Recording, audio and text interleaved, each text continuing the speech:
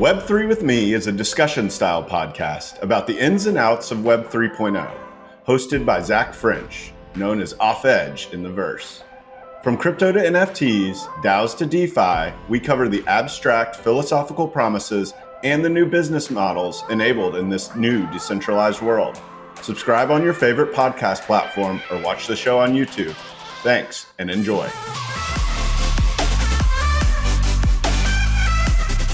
Zach French is a bar-certified attorney, and nothing expressed by Zach during Web3 with Me shall be considered legal advice. All the opinions expressed by Zach and his guests are solely their own opinions. All content in Web3 with Me is for informational purposes only. Zach and his podcast guests may maintain positions in the securities Thanks so much for being listeners of Web3 Web3 with Me. I want to take a few seconds to tell you about my exciting new B2B offering. It is the mission here to educate. I sincerely believe Web3 can make the world better for more people. Businesses shouldn't be left out, though, so I've launched the Web3 Coach. It's a bespoke education experience designed to help your team understand how Web3 affects your particular industry or company and identify opportunities unique to Web3. Whether you have a law or accounting firm with a growing number of clients participating in Web3 through crypto and NFTs, or you're a real estate syndicate looking for different ways to raise money, or teams just of fast-growing Web3 companies who want to understand your customers and your new teammates, I make sure you can talk the talk and leave feeling more confident about this crazy new world. Please take a minute to check out my website at theweb3coach.xyz. Thanks so much and enjoy the show. My guest today is Omar Abdallah, known as the Web3 lawyer in the Verse. Omar comes from an entrepreneurial family. From his teenage years, he was exploring arbitrage opportunities between Amazon and eBay and doing social media marketing before the social media marketing platforms did it themselves. Currently, Omar is a lawyer at the Rose Law Group. The Rose Law Group was the first law firm to accept Bitcoin in 2012 and facilitated the first ever marriage in the Metaverse. In many ways, Omar is now an entrepreneur at law and is currently building out a fully integrated Web3 practice for Rose Law Group with a full-time Metaverse architect and blockchain developer. We hope you enjoy this episode. LFG, baby. Let's start Bible.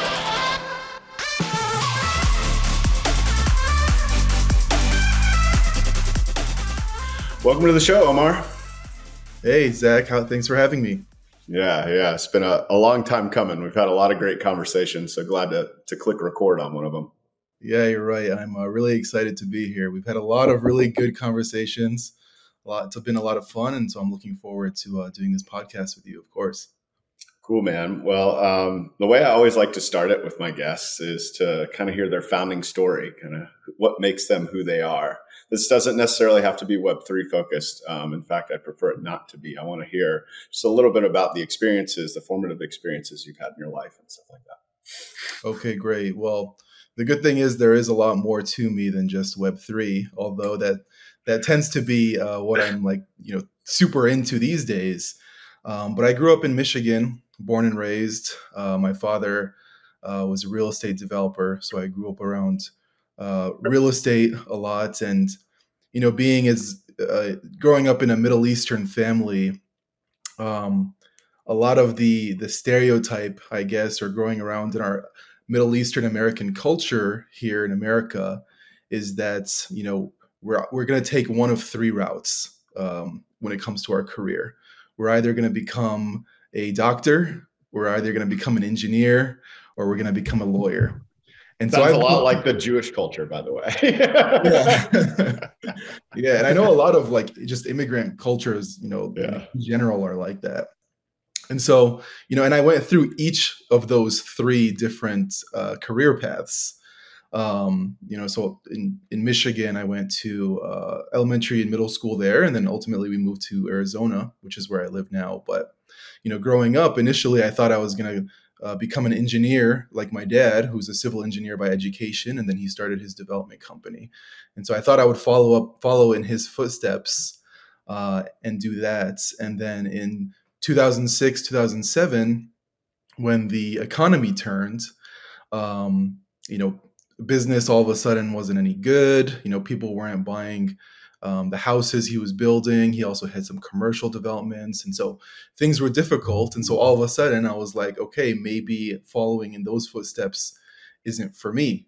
And I need to switch into the next thing. So, from there, I was like, okay, I guess I'm going to become a doctor because that's my next best choice. And so we moved to Arizona. My dad got a job in Arizona for a development company. Economy was still no good. And within a year, he lost that job. They laid him off. I think they dissolved the entire company. And so, I mean, that kind of solidified, what I was thinking, that I would not be going into engineering and that I'd become a doctor. And then, over time, as I go through high school, I realized I really did not like chemistry, did not like biology. So taking the doctor route was probably not for me. And so my last option was to become a lawyer. And so I kind of fell into it. Didn't really know too much about the law, what it would be like to practice law. But I'd figured, I'd be interested in it. And so, went to ASU for college, where I studied real estate and finance. So even though I knew I wasn't going to pursue the engineering route, I still did have an interest in real estate. And so I knew that, when I would ultimately go to law school, if I were to practice in any kind of law, that it would be real estate law. And so that's how I found my way into Rose Law Group, which really helps facilitate me and help me grow, and also helped bring me into this Web3 space. Oh, that's great, man. Thanks for sharing that. That's interesting. I mean, there is just a lot of parallels between, my culture growing up in like a Jewish, like everybody's a doctor, lawyer, accountant. It's really funny. It's like a joke, right? Like, but what it really is kind of what you were hitting on, which is that a lot of people that have immigrated here, which is pretty much everyone, but some more recent than others, they value education, and they understand that there's a level of certainty of success, maybe, that you get if you educate yourself. In fact, I was speaking to a family friend the other day who's also a lawyer. They're Greek, and and his dad is first generation American. And what he told his kids as soon as they graduated high school was, pick your route, but go get a professional degree, whether it's an MBA, a JD, an MD, something along those lines. And, it really means a lot. And I think, in my rebellious early years, I was like, whatever, but then all of a sudden I'm in law school. So, You're totally right. And, the thing with pursuing a professional degree is that you're not necessarily tied to it. You can always do other things, and that's the beauty of America. And so, even though I grew up knowing that I was going to take one of those three routes, I was still like, because of my father, because of his work ethic, I kind of picked up on his entrepreneurial spirits. And so, in seeing, like, one of the most important things that I think I learned from the economy crashing and him losing his business and then losing his job is how important it is to know how to depend on yourself and to like make something of yourself. And so through high school, I don't know if you ever heard of the book Rich Dad, Poor Dad. Oh, it was a formative book in my early years. Absolutely. Yeah. So, I even went to some of the classes, which I cannot say had the same impact as the book. Yeah. But yeah. Yeah. Then you fall into the whole, the educational business that you have there. But, the book is really great, and it changes your perspective. And so I read that, and, even though I didn't become a real estate like entrepreneur in high school when I read it, it did give me like that entrepreneurial spirit. It changed my perspective on things. And so, in high school and into college, I started like random little e-commerce businesses. And so, to give you an example, in high school, I would flip Pokemon games, so Pokemon cartridges that I would buy on Amazon and sell on eBay. and I would just buy them on Amazon, sell them on eBay. It was like there was an arbitrage opportunity there. Yeah, it's a nice arb. That was one of them. And then, I did that for a long time. It did really well for me. And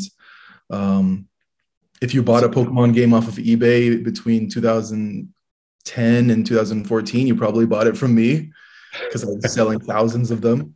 Wow. Yeah. That's awesome. Wait, what system was that on? This is Game Boy Color. Game Boy Color. Nice. I actually own a few NFTs from an artist that has his art is, some of it is the Pokemon cartridges, the red one, the yellow one, the blue one. Yeah. I still have mine. That's awesome. So you kept a few, I imagine, in the box, if you're right. Yeah, I have. It's funny. I have it right next to me. I'll grab it. Yeah, let me see. This right here is a brand new sealed Pokemon Yellow from 1998. Wow. And it could be yours for the small price of, no, I'm kidding. Well, I mean, if you look them up on eBay, they're pretty expensive. I bought it for. I imagine they're collectibles. I bought it like 12 years ago. So but yeah. And so from there, I mentioned this because I think it kind of like forms, or helps describe like how I feel about Web3 and like what I'm doing in Web3 today. But while like in high school and in college, we used to go, well, actually growing up since I was a kid, we would go to Syria every year for a month or two, which is where my parents were born, and just over the summer. And so we would spend the summer there. And so here in the US, I was flipping these different things on eBay and Amazon. So I was selling them online and shipping them myself. But when I would be overseas for two months, I was like, okay, well, I can't do that from here. I can't be shipping any items. So how can I still make money while I'm in Syria? And so, I got online, and, as like, especially nowadays, if you have an internet connection, you can do something. Like, you can make something productive. Like right now, we are having an interview where we're in totally different locations, right? A podcast interview. And just for the audience here, we've never met in person. Right. Yeah. We have a whole relationship that is the foundation for this conversation that has never taken place in the same physical space. Yeah. But anyways, so you're in Syria, you're trying to figure out, what is it that I can do while in Syria in order to continue some sort of cash flows? Because the entrepreneur that is Omar needs this stuff to keep coming. So what is it? It's not that I needed it. It's just that, I mean, I was a teenager. Like, I was dependent on my parents. It's just that I liked knowing that I could do it. And so I got into social media marketing. And this is before, so this is in the early days of Facebook. This is before Facebook was doing any kind of marketing themselves. Like, they weren't selling advertising space. They were still in their growth mode. Wow. And so what I would do is I would grow different Facebook pages, where you like the page, it has 10,000 members or whatever. And I would sell advertising space on those pages that I grew. So I would find businesses that wanted to promote their website. I would, make a listing on eBay, like, pay me $15 and I'll post your link on my page. I'll share it with my following. So I did that for a while, and it was good. Like, I was helping people get likes, and then eventually Facebook caught on and they shut me down. That's how I got banned from Facebook. I've never had someone banned from Facebook on here. This is a first. Yeah, it was interesting. I mean, I happened to be on Facebook working, and then all of a sudden it logged me out. I couldn't log back in. Wait, that's our revenue stream. They're like, that's what we're gonna do soon. And they did it well. Yeah, but you were ahead of your time. I mean, I'm glad you told that extra bit of information, because it does make a lot of sense from my interactions with you. You've kept the entrepreneurial spirit within the Rose Law Group in forming this new Web3 practice there. So just pivoting a little bit towards that, what was it at Rose Law Group that led you to this kind of inflection point that you wanted to start to build this out? And then once you had the idea, what did you have to do to convince everyone there that it was a good idea? So the good thing is that it was not very difficult to convince the firm. I'll start first with how I got introduced into the Web3 space or the crypto space. But in 2017, late 2017, I was in law school still. And I'm sure you've heard of Wall Street Bets. It's a Reddit page, very popular. And back then, it was somewhat popular. Someone had introduced me to it, and I had just been, on Wall Street Bets at the barbershop waiting for my appointment, and I came across a post about Bitcoin. And so that was my first exposure to what Bitcoin and cryptocurrency was. And I read up on it, but I didn't really do too much with that new information. I just watched Bitcoin when it was below $1,000. And, over the next few months, I watched it go up to $20,000. I did buy some like cryptocurrencies just to play around, but, I didn't truly comprehend what I was seeing. And so as Bitcoin had reached like the $20,000 price, I started to learn more about what blockchain was, what the underlying technology was, and I started going to different like blockchain meetups in Phoenix. And I had some conversations with people. I brought it up to some of the partners at my firm. That was back when I was still a law clerk. I don't know if you've heard of Proppy. Well, yeah, you have heard of Proppy. We've talked about it. Yeah. But Proppy did a presentation once in Phoenix. And so I brought that up to some of the partners at my firm. And they were like, yeah, that's really interesting. Like, as you know, we always want to be on the cutting edge of whatever it is that we're doing. And so, if you see an opportunity in the blockchain space from a legal perspective, like, let's do it. So that could have been my inflection point in 2018. But unfortunately, I didn't do much with it. 2018, I was graduating, took the bar exam, traveled, internationally after the bar exam, started working, life came around, got busy. And then it wasn't until last year when NFTs and Metaverse got really popular that I got really interested in all of this again.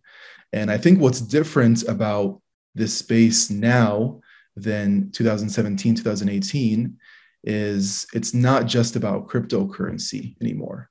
And so now we're seeing real use cases and real applications being built on the blockchain. And so the NFTs, as you know, is an application that comes out of blockchain technology. It's made possible by blockchain technology. Same with Metaverse, especially the blockchain-based metaverses, so like Decentraland and Sandbox. And so those are applications that are made possible by the blockchain technology. And that is what I think is really interesting because, what can you do with this technology that is more than just creating coins that people can speculate on? And so, I was thinking about it, and you can imagine how many like potential new businesses could sprout because of this new technology. And these are businesses that will need legal services. I mean, they need help, just like they need, accounting services. I mean, every kind of service you can imagine is needed for these new Web3 based startups. And so I was starting to formulate a plan to pitch to the partners at my firm for us to break into the space. And then all of a sudden, one day, my boss, Jordan Rose, sends out an email to the entire firm saying, "Who knows anything about NFTs?"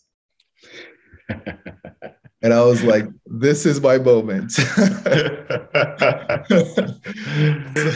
So it was perfect timing. It really was perfect timing. I mean, I knew I wanted to, I was really interested in the space. I wanted to do something here.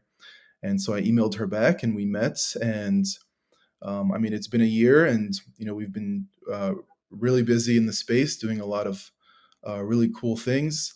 What's great about Rose Law Group is it's a very entrepreneurial and innovative law firm. We were the first law firm to accept Bitcoin in 2012. We're heavily in the cannabis space, with changing laws and recreational and whatnot. And so, we're very innovative and wanting to be on the cutting edge because it's exciting, and we're very prepared to invest in it and find the best team members from around the world to serve our clients and to do good work for them. And so it was very easy to get it started. And so if you want, I can get into like what we've done to break into this space. Yeah, let's get to that in a second. One thing I do want to ask you, since I loved your approach, by the way, you gained familiarity through the mainstream, if you will, as mainstream as Wall Street Bets was in 2017.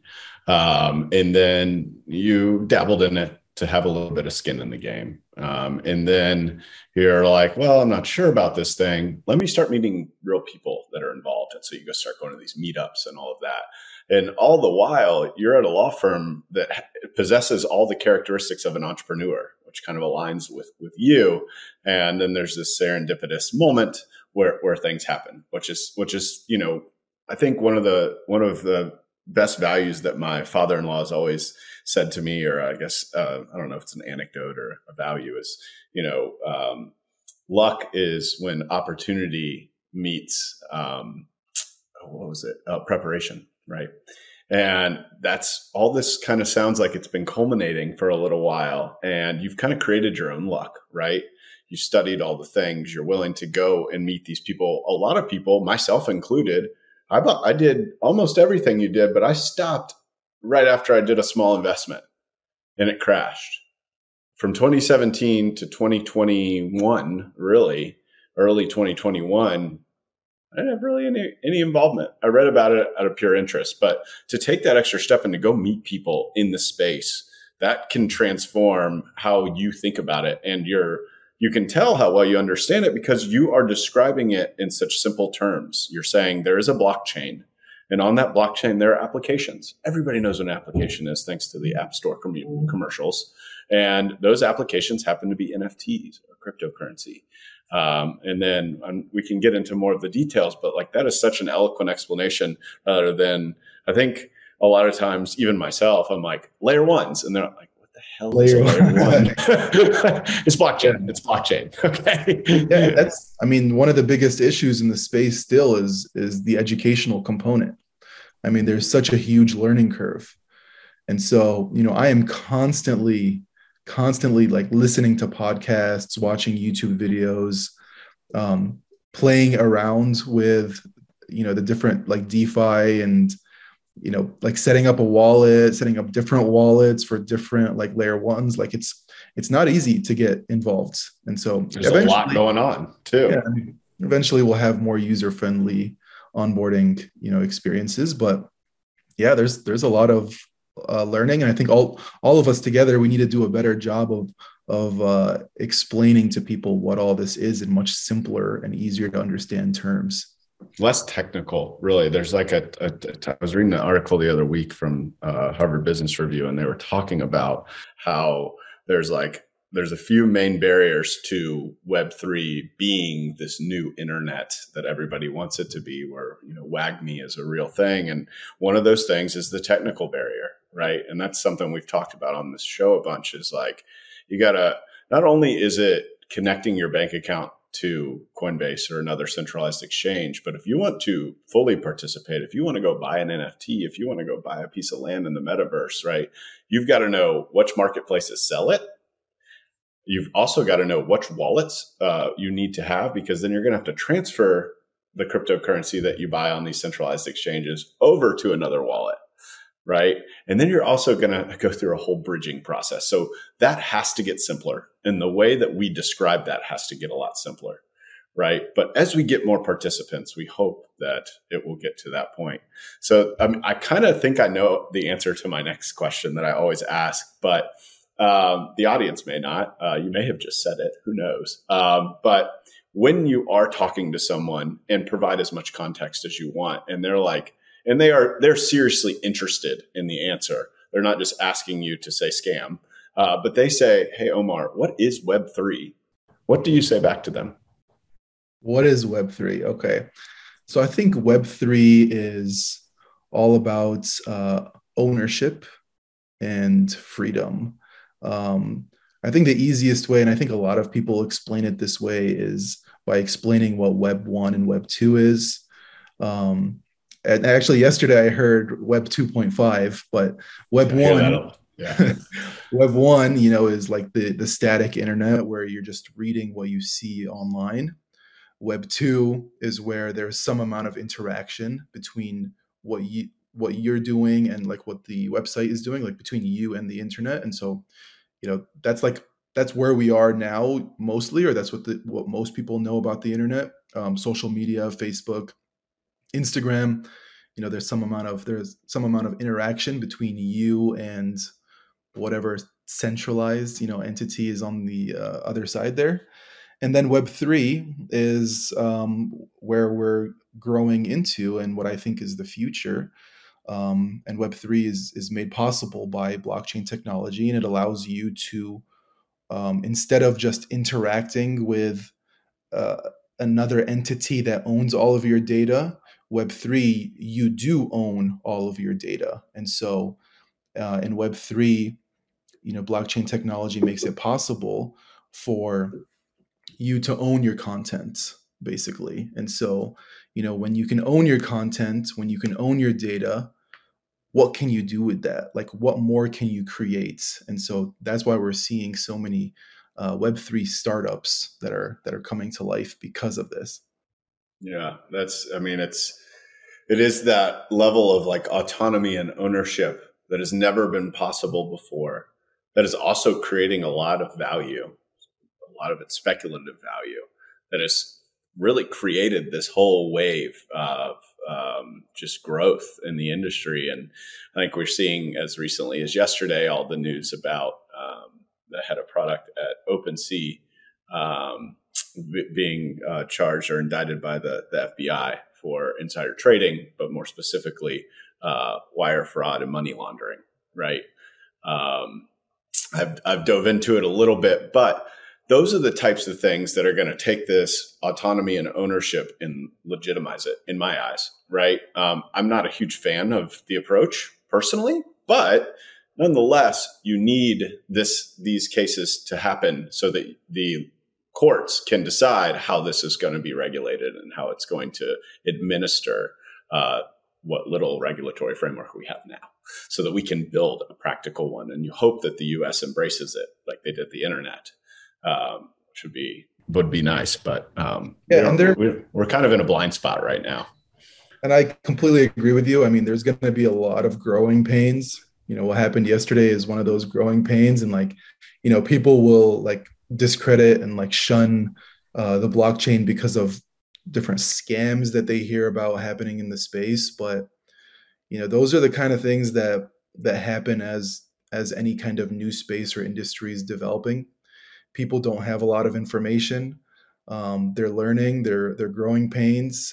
We do need more regulatory guidance to step in and help clarify and shut these people down, and all of that kind of stuff will happen over time.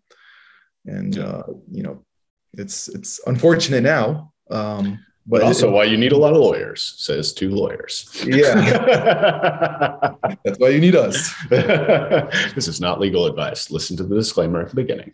But no, I appreciate that. That is a good way. I mean, it gives the context, going back to your definition of how you describe Web3, it gives the context of okay, let me put myself back in the AOL days and early days of Amazon, and I'm in Web 1. Then I'm going through to the next, where there's this stuff called UGC, or user generated content. There's blogs that pop up everywhere. You're able to create, but your creations are owned by somebody else, right? Now you can have followers and stuff like that, paid follows and all that.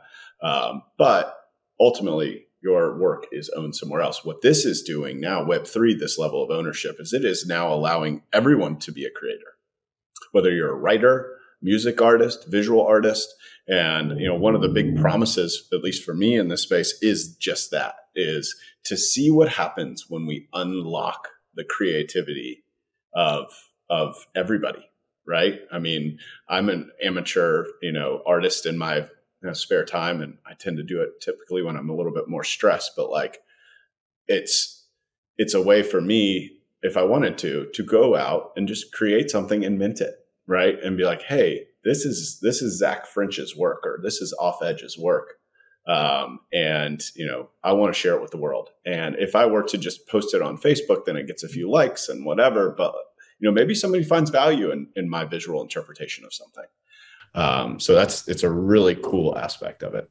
It's kind of, Web3 is kind of like, if you think about Web3 as a place, and this might sound kind of weird, but, America is so great because America is a place for small business. A lot of people don't know, but the majority of U.S. American citizens, the majority of people here work for small businesses and not, at the huge corporations that you hear about. Most people work in small business, and small businesses survive. They grind to survive. They're constantly adapting and innovating and coming up with really cool products and just doing great things to survive. And so Web3, people in Web3 can start or are starting all of these different little small businesses in a way. And an NFT project is like a small business. And so people can own their small businesses in Web3 and create value where value otherwise didn't exist. It's an opportunity for them to actually capitalize on it if they want to. If they don't want to, they can just own it. And it's a place where they can truly own what it is that they're generating. Yeah, it creates almost like a small business, right? Like an individual, like sole proprietor can now reach, I've heard some people speculate $1 trillion single person company at some point, right? Like that's obviously a very big bull case, but because of this level of ownership, one person whose digital wallet is connected to where it needs to be connected and who does the right things, say creating an NFT collection using their skills on the computer, can generate millions of dollars. Whereas before you would need a whole production team and you'd be signing off. Most of these artists too, just having spent so much time in this space, most of them, they had one true monetization metric, which was working for a corporation or an agency. Right? They went out, an agency that worked for the big corporation, right? Now I see these people, like they first start out and they're like, look what I did for Audi.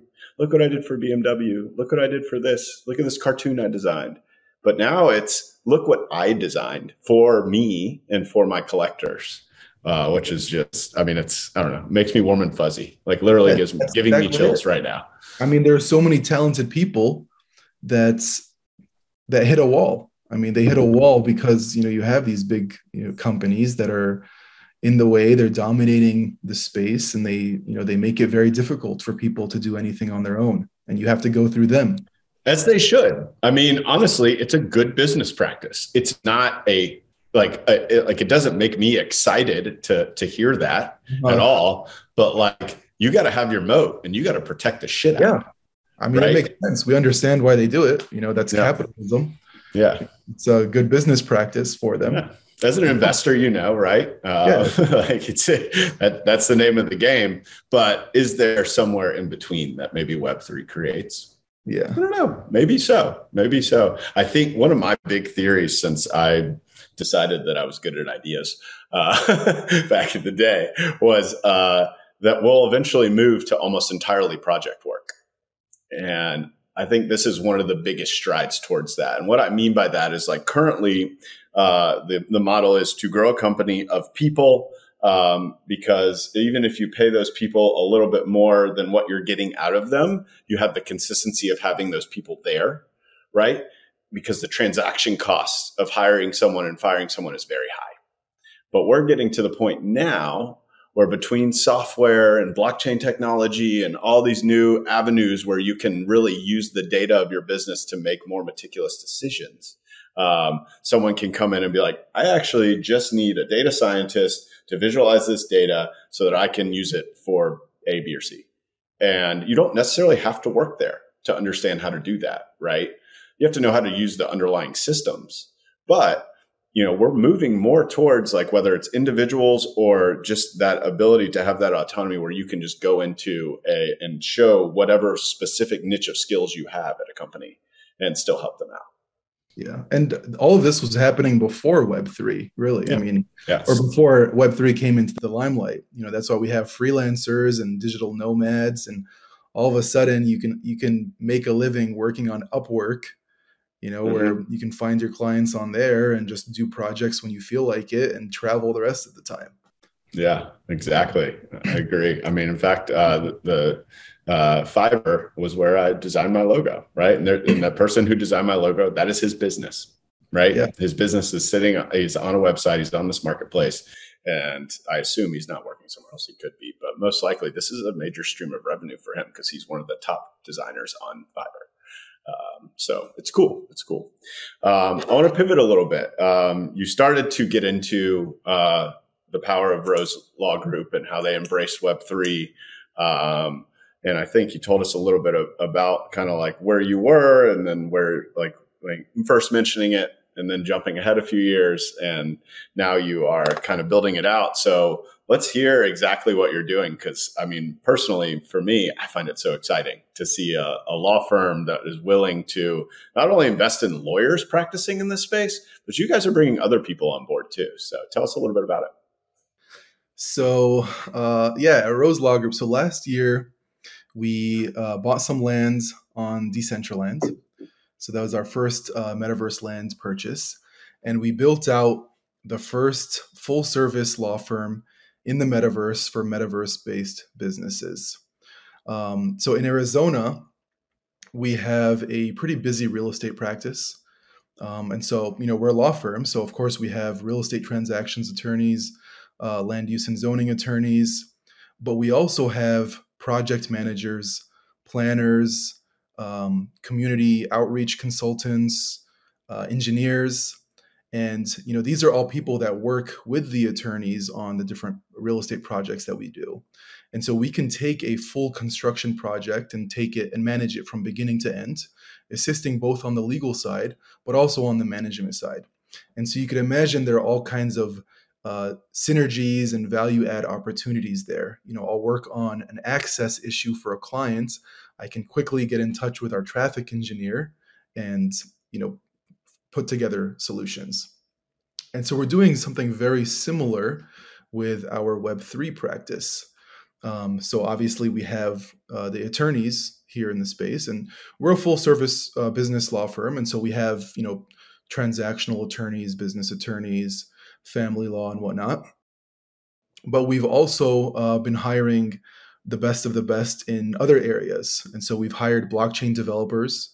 We have metaverse architects. We have 3D modelers. And so these are all team members that work with the attorneys. And so, when a client comes in, we can advise them as, a lawyer traditionally would, but we can also work on their NFT project. We can help them with the artworks. We can help them with the smart contract, the minting dApp. We can build out custom smart contracts, work for some other kind of decentralized application. And, if you don't need any of those services, then we can also audit your smart contracts. We can help you launch a grand opening in the metaverse and do a full custom design for you. And so we found that there's a lot of value in working together. And I think that's going to be the future of legal work. But there's a lot of value in working hand in hand with a blockchain developer, with a metaverse architect, with these people on these projects. And it's been good. I mean, our clients have really appreciated it so far. And so we've been doing that for a year. And we've hired the best of the best. I mean, with the internet, these people come from all over the world. We have team members in France, London, Mexico, really here in the US, obviously in different states. So all over. Yeah, you've got and you're growing in a Web3 native way, right? Remote work is not new to anybody, especially post-COVID, but one of the other powers of Web3 is that you can actually maintain legal relationships across boundaries country boundaries all over the world. You can have a completely distributed company. Now, it doesn't mean you don't have to comply with the laws in those various countries, which right. I think is interesting, because one of the things that like you're doing, you're assuming your role as a legal advisor, but then you're also helping develop the business, right? And that is something that you've transferred from one business model in real estate development to Web3 development. And there is a lot of parallels there, right? The words are the same, the terms are the same, the architects, the builders, the what have you, and maybe eventually you will need I can't remember what you call it, like traffic coordinators in Metaverse. Yeah, and the traffic engineers, like I sit at red lights all the time and I'm like, why are they not turning?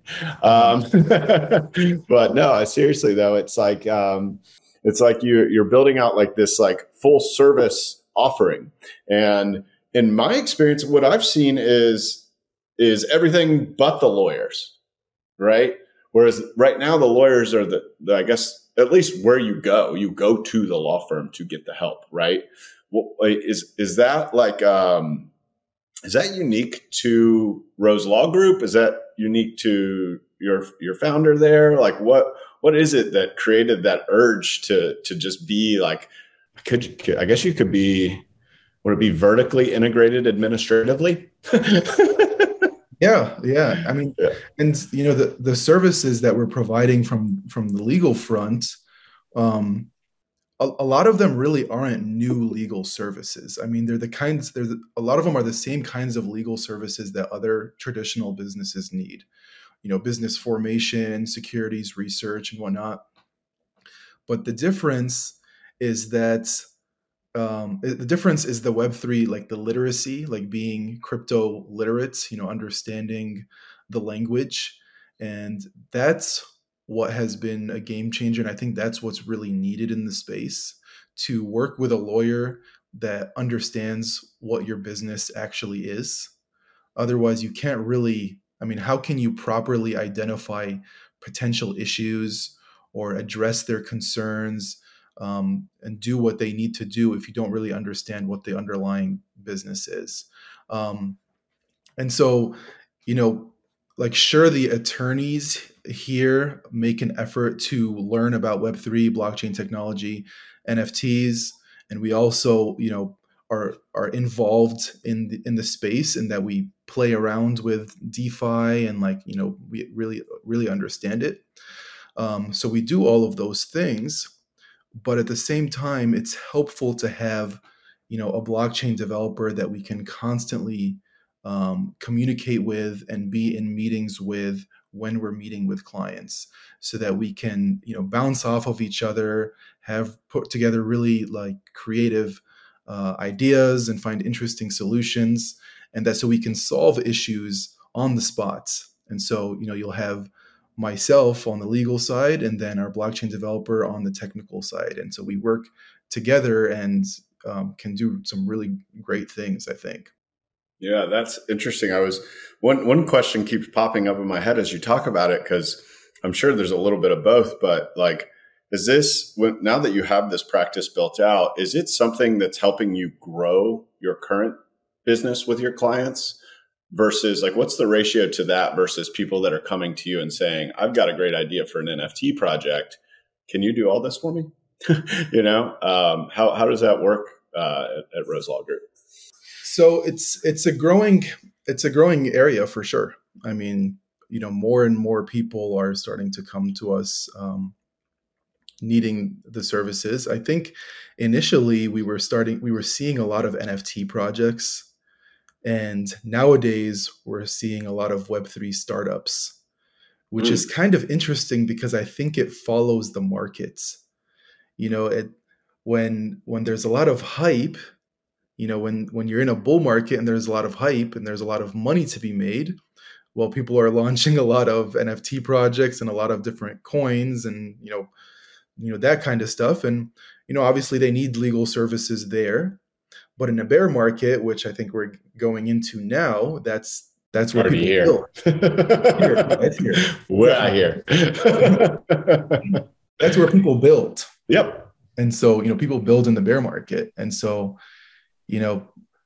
I'm kind of a microcosm of that right now. I don't know how you're feeling currently in the space, because I know that you do dabble in NFTs and stuff. And Yeah. like my collecting is, I mean, it's kind of slowed down, and I'm just out here trying to educate.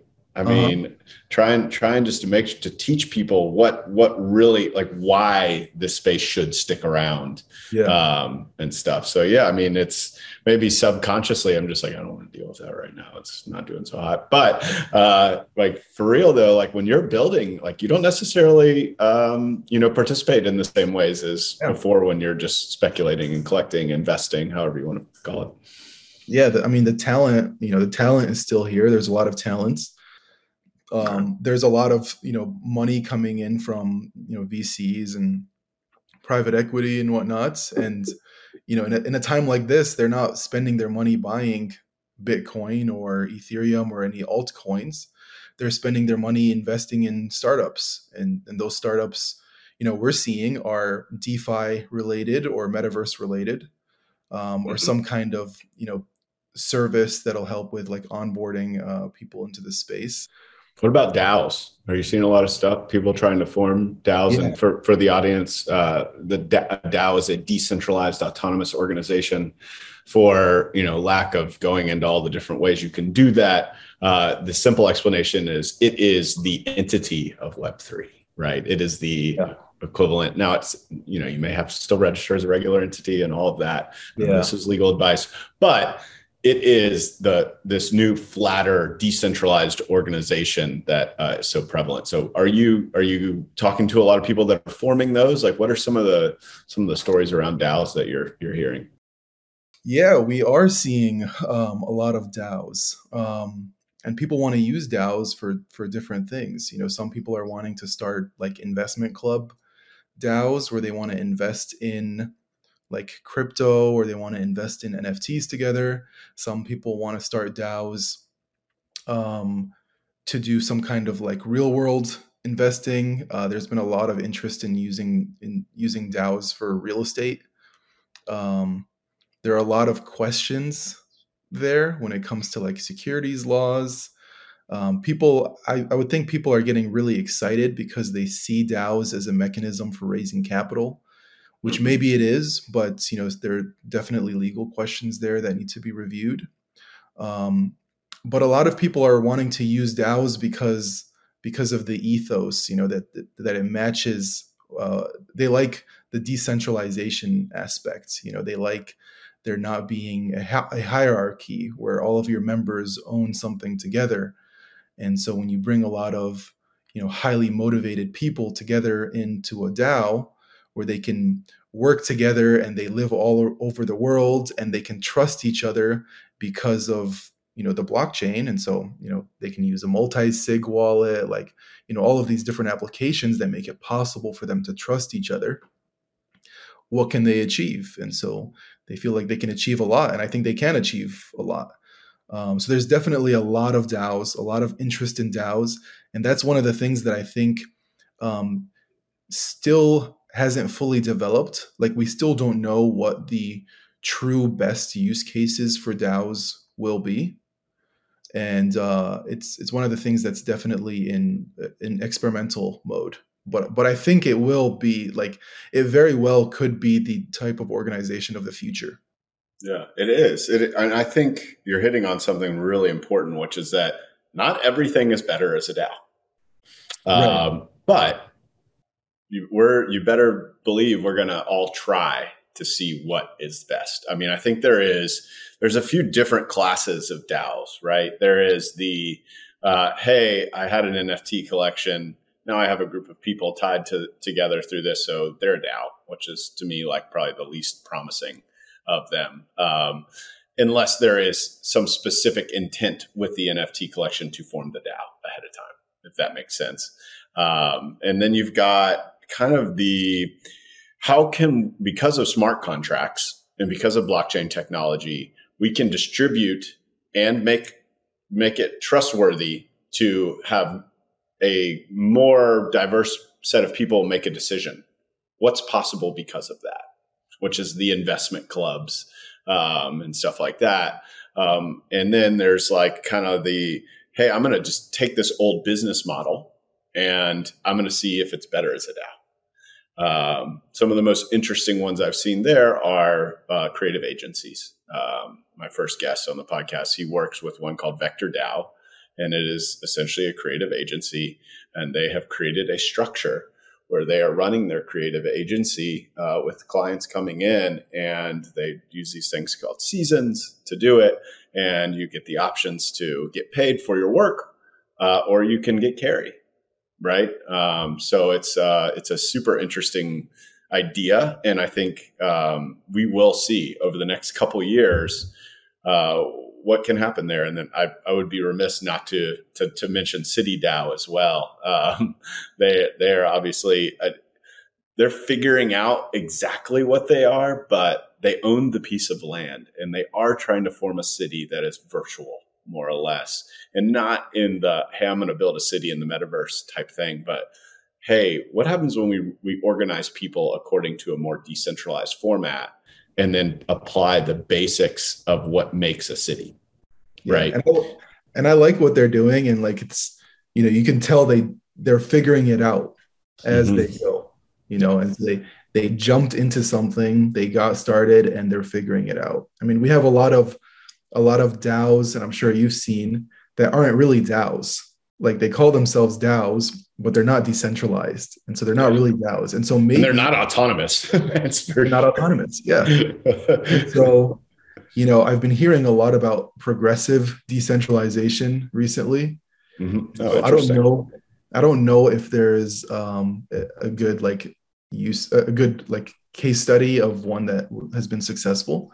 But I think, at some point we might see something that worked out where, they call themselves a DAO, but initially they're very centralized, which to some extent it does make sense to start centralized, because you do need people to take action. And if you have hundreds of the people that in a DAO that's like just started, like how do you take any action if you have hundreds of people that are all on equal footing, And so it makes sense sometimes to start centralized and maybe progressively decentralize into a true DAO. And so how is that done? I don't know, maybe you slowly give up tasks and tokens, and then eventually everyone is on the same level playing field with no hierarchy. Then you might be truly decentralized, and that might be a successful case of progressive decentralization. But I've yet to see that, but I think we will see more of that. Yeah, I think so too. Have you ever listened to or read Jesse Walden, Variant Fund? No, I think he's still there. I'm not 100% sure he's still there. But when I first was, diving into this, I did what I do, what you probably do too, is where's a good podcast on it, right? Or where's a good book on it? And his formula at the time, and this was 2-3 years before the big NFT boom last year, was, a DAO can be a DAO, but it doesn't have to be a DAO from day one, which is what you're saying, right? Yeah. It can be a startup. And guess what startups need? They need product market fit, right? So have a few people build a startup, find product market fit, and then figure out a path to decentralization, right? That is the I think responsible way to pursue it. Like you said, there's a bias towards inaction the more people that are involved in a decision. You need a bias towards action to get a business up and running. And so, yeah, and then there's a lot of like dealing with like the costs. I know you and I talked about this yesterday, where, these people that are starting the DAO are going to be putting in either directly their own money or their time, which is worth money because, they are experienced, most of them, in the space and everything. So then the DAO can figure out what that was worth down the line. Right. That's fair. And that is decentralized, right? That is having the members of the DAO vote on whether or not the work that was done to create this was worth some sort of compensation. Right. And I love that idea. So I'm glad you brought that up. So, yeah, well, now we're trying to round out the show a little bit. I'm glad we got to hear a lot more about Rose Law Group. And I just love what you're doing over there. And I'm sure you'll come back on at some point too, and we'll dive in, and you'll have totally new use cases for us to discuss. But I always like to close with, I don't want to call it a prediction, but maybe it is a prediction of the future. So I want to know short and long term where Omar's going to be. I want to know short and long term where you think Web3 will be. And when I say short and long term, I mean 6 to 12 months, short term, 5 to 10 years. So get as crazy as you want. That award is still up for the craziest answer to what is going to happen to Web3 5 to 10 years from now. And even if it's going to be around, who knows? So yeah. Shoot. Well, I really hope it still will be around because, I'm investing heavily in it in terms of my time. But short term, of course, I'm going to keep doing what I'm doing. We're going to be building here in the Web3 space. I think the future of Web3, or at least from a legal perspective, we'll start to see lawyers and blockchain developers working together. I think we'll start to see more advances in how smart contract code can be tied with legal contracts. Today, smart contracts are only technically enforceable in that the code, works a certain way and it should be doing a certain thing, but it might not be legally enforceable. And so I think easily within the next 5 years, we'll start to see a merging of real contracts and real law with smart contracts. And that's something that I see myself and Rose Law Group working on and experimenting with in the short to mid-term. Long term, I think we will make it out of the bear market that we're currently in, and we'll start to see all of the Web3 startups that are building during this bear market will have developed some really innovative and just crazy new technologies that are hard for us to envision today. But I would not be surprised if 10 years from now, someone, I don't know who, but some company or some startup will have developed some kind of extremely interactive virtual reality metaverse that all of us will want to participate in. And so now, maybe not so much the last couple of years, but a few years ago, everyone was on Facebook. Like pretty much everyone had a Facebook or an Instagram.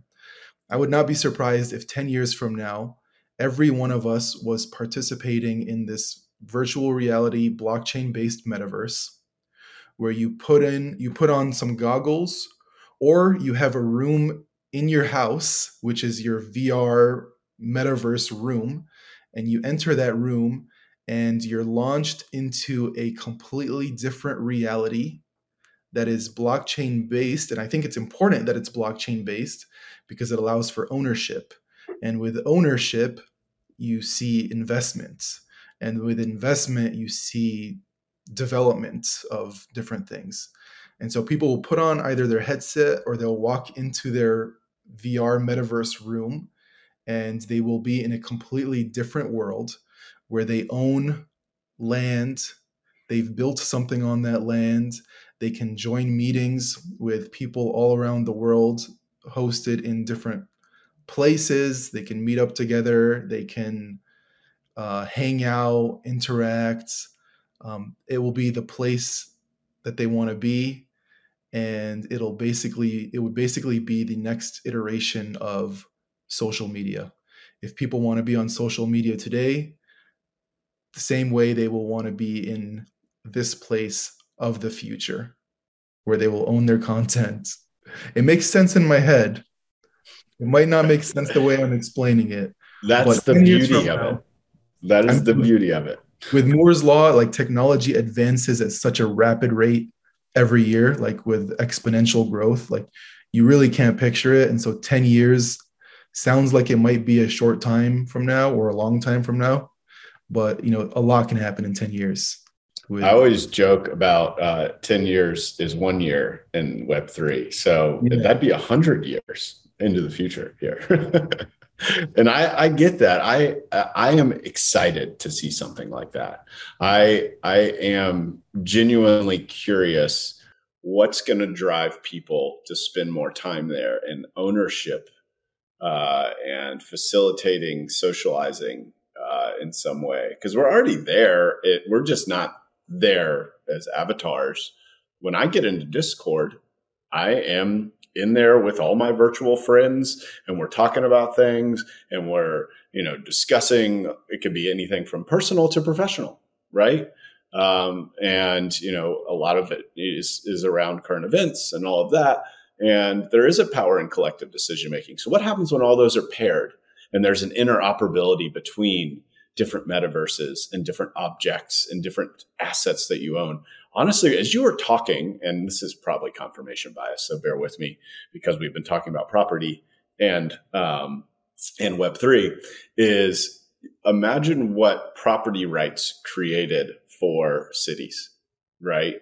In general, and just municipalities and the growth of colonization and everything like that.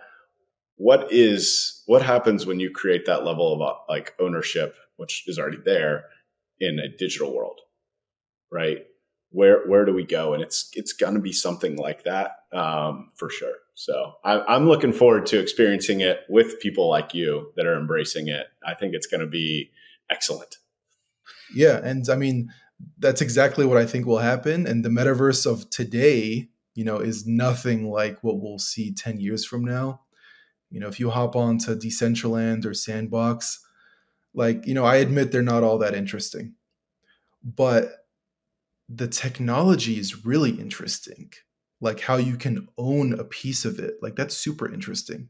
And by owning a piece of it, like Decentraland is technically a DAO, or they say they're a DAO. Like, so you're becoming a member of the DAO by buying a piece of land. And so, although Decentraland or Sandbox, they don't have something that's driving the traffic, like a significant amount of traffic. I think in the future, we'll see something that will drive a significant amount of traffic. And that's what you need for it to be adopted. Otherwise, it won't be adopted. And so I think it's coming. I mean, honestly, when you tell me about building a law practice in the metaverse and having performed, I don't think we talked about it, but having performed a wedding in the metaverse and hosting webinars in the metaverse, like you're bridging the gap between what people would go to a law firm in IRL and what people would go to a law firm in the metaverse. So as those use cases proliferate, right? I'm not saying going to a law firm is exciting, right? Of course not. But I'm saying it is something that people have to do, right? There's certain things that you need lawyers for. So as more businesses become those things that you need in digital world, then yes, there's going to be an integration of time spent in these virtual worlds versus somewhere else. And I'm super excited personally. I don't know if you pre-ordered it, but you should totally pre-order Matthew Ball's book on the metaverse. I don't know if you've read his articles on it. It's unreal. Oh, but I'll make a note of that. Yeah. And I'll drop a link in the show notes too, for anybody else that wants to check that out. For context, Matthew Ball is my favorite writer on the metaverse. And I think one of the deepest thinkers in the space, and has been talking about it for a long time and has a lot of interesting ideas. So cool. Well, I appreciate it, Omar. Is there, I guess one thing I always like to do at the end of the episode is, how can people get in touch with you? Because you have a lot to offer here, and I would love for people to know how they can get in touch. Great. Yeah. So I'm on Twitter and Instagram. On Instagram, you can look me up as the Web3 Lawyer. I make educational content there about Web3. Some of it is legal related stuff, and some of it's not. So that's Instagram. And then on Twitter is just my full name, Omar J. Abdallah. So either is good. And on there, you can find my email address. But I respond to a lot of DMs on Instagram, so that's probably a good place. The Web3 Lawyer. That's how we met. Yeah. With that, I guess that's a wrap. I appreciate it, Omar. Look forward to chatting again soon. Great. Thanks, Zach. I had a really good time. Thanks for joining Web3 with me. Make sure to follow us on YouTube, Spotify, and Apple Podcasts. Also, if you enjoyed the show, please leave us a review, as it'll help us reach more people. If you want to connect with me personally, you can find me on Twitter @offedge_. Thanks for vibing in the verse with me, and hope you'll join us next time.